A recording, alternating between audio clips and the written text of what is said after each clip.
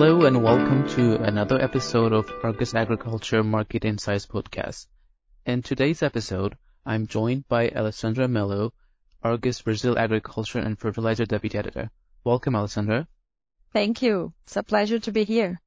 Well, thanks for taking your time. Today, we'll take a look at a recent update for the agriculture market, especially on the grain side, as Brazil and China are moving closer to corn trade. And with the election now behind us, we can say that Brazil is on track to embark on a new geopolitical direction. And this comes at a time of growing uncertainties in the global corn market, especially with logistical challenges both in the US and Ukraine, two key suppliers of corn to China. Does this mean that stars are finally aligned for Brazilian corn exports to China? Do you think there are still key logistical or bureaucratic hurdles left? Well, yes, I think. Doors have finally opened for Brazilian corn to be exported to China, but the process is still very complex. First, regarding your question about Brazil's political scenario, current President Jair Bolsonaro, a right-wing politician, has been involved in controversial statements regarding China several times. After all, he has always been very close to former U.S. President Donald Trump. So now, with the election of Luiz Inácio Lula da Silva, who takes over the presidential seat in January, Brazil and China's relationship is expected to improve. More than that, the international market, especially developed countries, have a much more positive image of Lula compared to Bolsonaro. Now, it's still difficult to say whether this will really have an effect on the volume of soybeans and corn shipped to China. Market participants believe that in the end, for these agricultural commodities, what really matters is the global supply and demand figures, and this political scenario is unlikely to bring any significant change. Then you asked me about logistics and bureaucracy hurdles.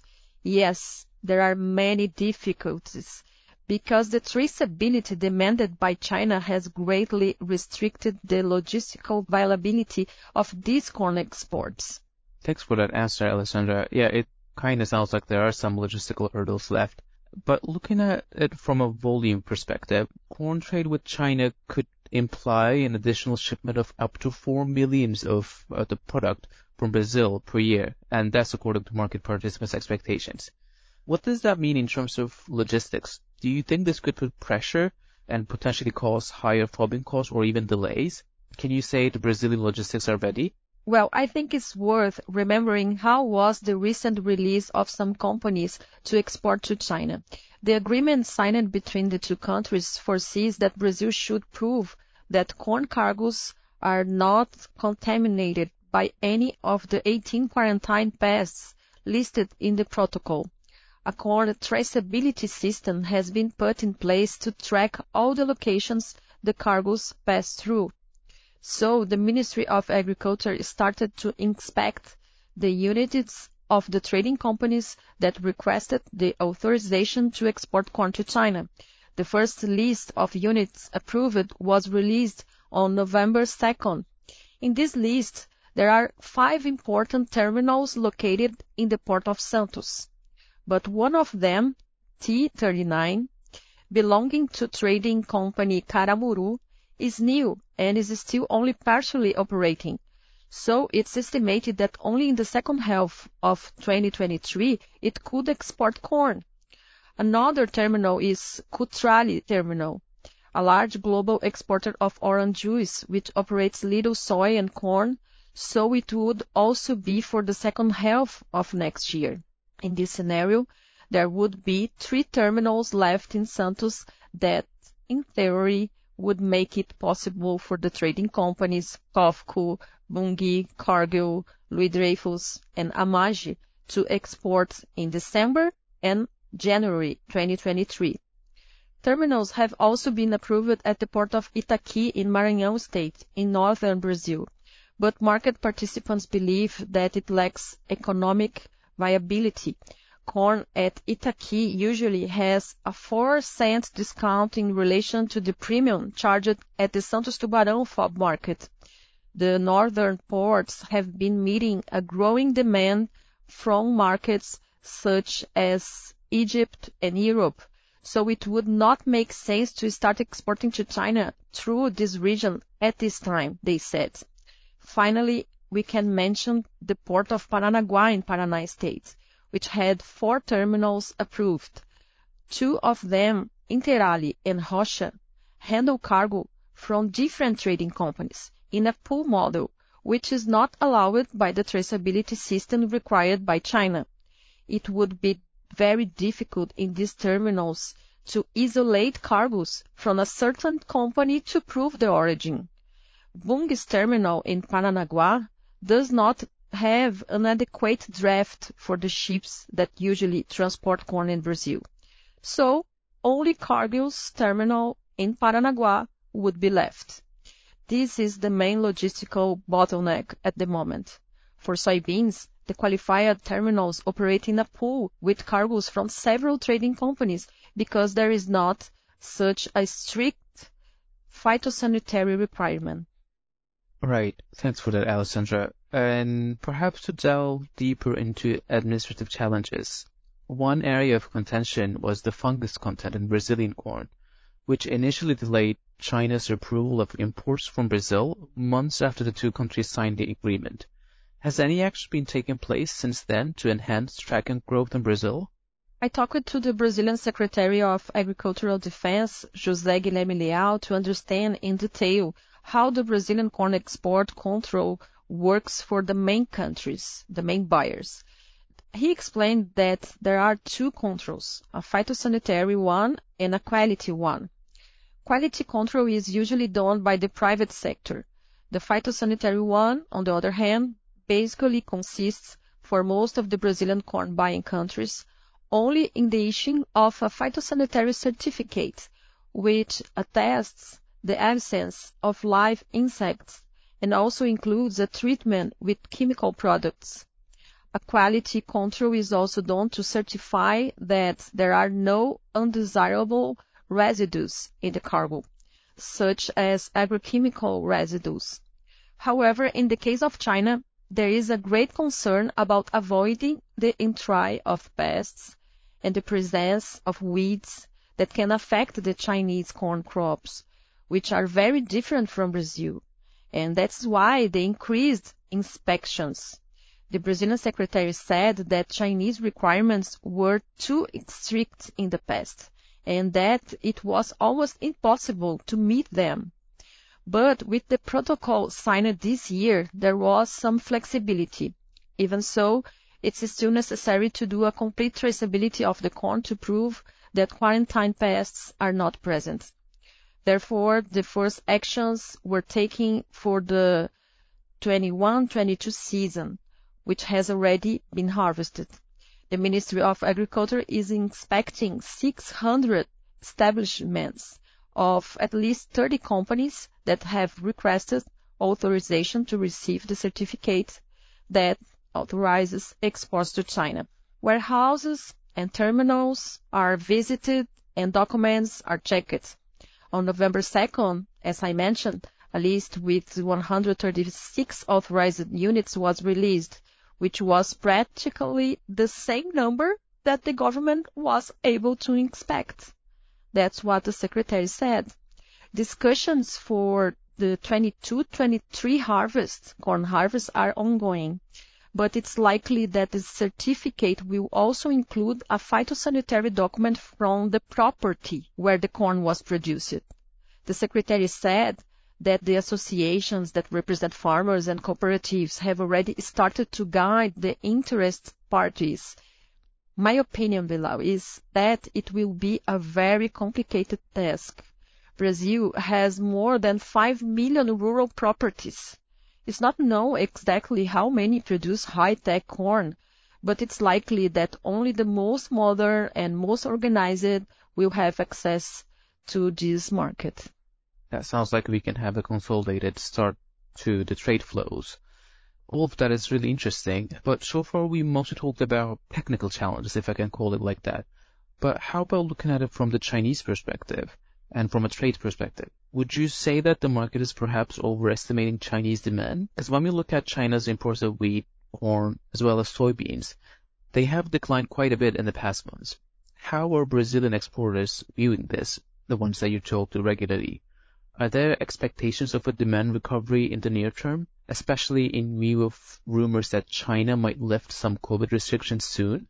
Well, first, let's analyze the Brazilian side. How much corn can Brazil ship?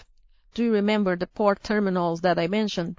Let's consider that the Port of Santos would have conditions to ship a maximum of 5 ships per month during the Brazilian corn export season, which occurs from July to December. Then the maximum we could send there next year would be 9.5 million tons. Market participants believe that shipping half of these would be something feasible. So we are talking about 4.7 million tons. This number is close to estimates made by market consultants throughout this year.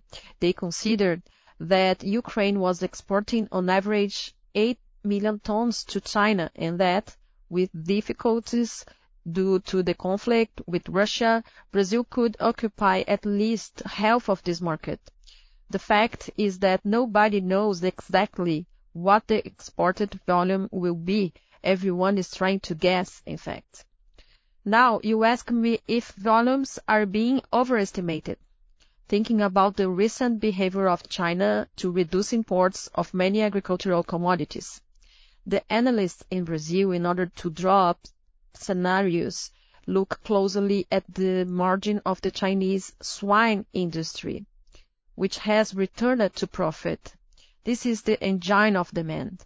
They think that the economy slowdown is more centered in the reduction of investments and infrastructure and not in the reduction of family consumption. So, demand for agricultural commodities is still firm, according to them. Larger volumes of soybean and corn imports are expected in 2023. Yeah, I guess it is true that, people continue to eat, so demand could be there. But perhaps again on the topic of near term, some market participants and analysts floated the possibility of Brazil exporting as much as 1 million tons of corn to China by the end of this year, as in, by the end of December. What's your take on this? Could the political transition in Brazil potentially slow the start of shipments to China? So far, market participants have estimated that Brazil may export 1 million tons to 2 million tons of corn to China between December and January. Most of them base this estimate on the movements that COFCO, a Chinese company, has been making during the second half of this year. Besides COFCO itself, the expectation is that other trading companies, such as Cargill and Louis Dreyfus, which often already have contracts signed with COFCO, will also seize some opportunities in this initial phase. But everything is already priced in. What we have seen is a certain anxiety, a climate of expectation among traders, with low liquidity in the Santos Tubarão cargo market at the beginning of November, due to all the difficulties we have already mentioned here today. So I don't know if I made it clear in the beginning.